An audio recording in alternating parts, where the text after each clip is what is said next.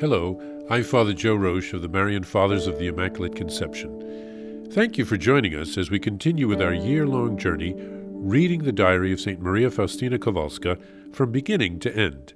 Today we take up from where we left off, beginning with diary entry number 155.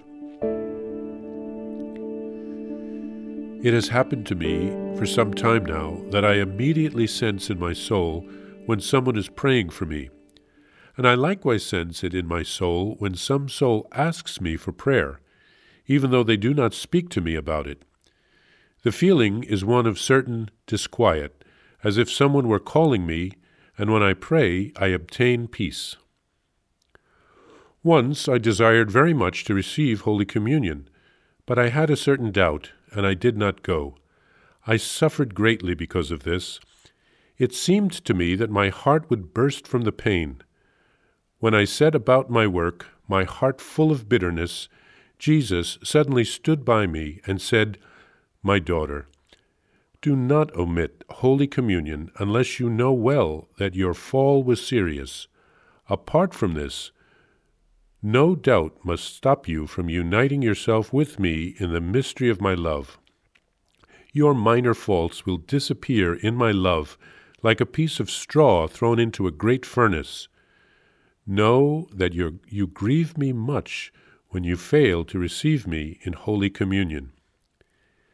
In the evening, when I entered the small chapel, I heard these words in my soul. "My daughter, consider these words." And being in agony, he prayed more earnestly.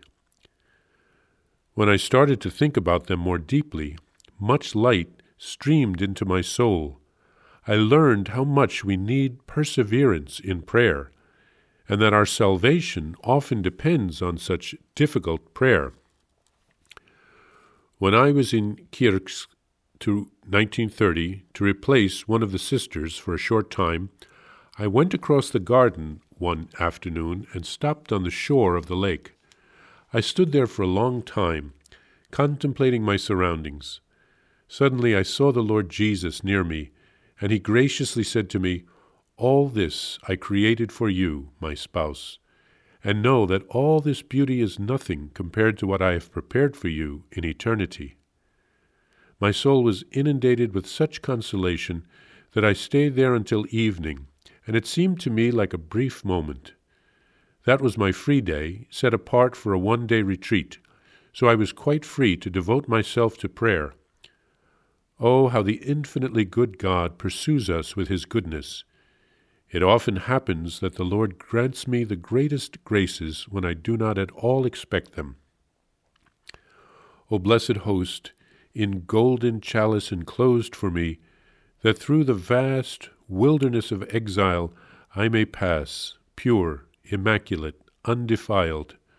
O grant that through the power of your love this might come to be.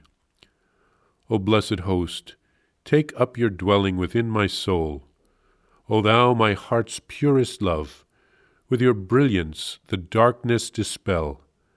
Refuse not your grace to a humble heart. O blessed host, enchantment of all heaven, though your beauty be veiled and captured in a crumb of bread, strong faith tears away that veil. Here St. Faustina speaks of a special grace in which she can sense in her soul when someone is praying for her and when a soul asks for her prayers. She has a sense of being called upon, and her peace returns when she prays. This is a beautiful example of the communion of saints, how we are all connected spiritually. Then Jesus encourages St. Faustina to try to never omit Holy Communion unless she is aware of a serious sin. Jesus longs to unite with her heart, to pour out special graces into her. The evil one will always try and convince us that we are unworthy of communion, but we can derive so much strength and grace from it. Venial sins can be forgiven through the penitential rite. Mortal sins need to be confessed. These involve serious matter. We must be aware that it is wrong, and then choose to do it anyway. In the small chapel, Jesus gave Faustina a point of meditation regarding his agony in the garden. From her meditation, St. Faustina learned about the need to persevere in prayer and the essential role that prayer has in our salvation. St. Faustina received a beautiful consolation from Jesus in a garden near a lake. She received a foretaste of the beauties of heaven that are being prepared for us.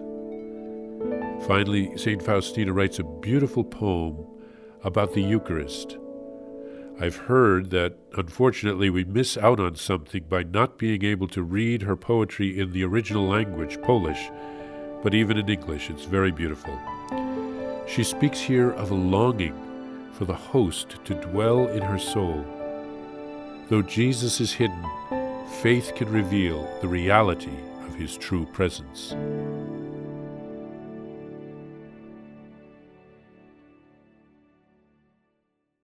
Please follow or subscribe to this podcast to receive the latest episodes and updates. If you have enjoyed this podcast, I invite you to leave a review. Reviews greatly improve our podcast ranking and will help other people throughout the world find St. Faustina's Diary in a Year. Remember, Jesus promised St. Faustina in Diary number 1075, souls who spread the honor of divine mercy are protected by God like an infant by a gentle mother. Please help us spread the message of divine mercy. Thank you, and God bless you. Visit shopmercy.org to order your copy of Divine Mercy in My Soul, the Diary of St. Maria Faustina Kowalska. It's available in print in English, Spanish, and Polish, and in English as an e-book, available now on shopmercy.org. Are you enjoying this podcast? I invite you to listen to more shows brought to you by the Marian Fathers of the Immaculate Conception. Join us daily for enriching spiritual content, which will help you on your journey with Jesus Christ. Simply visit DivineMercyPlus.org for a complete list of our shows. That's DivineMercyPlus.org.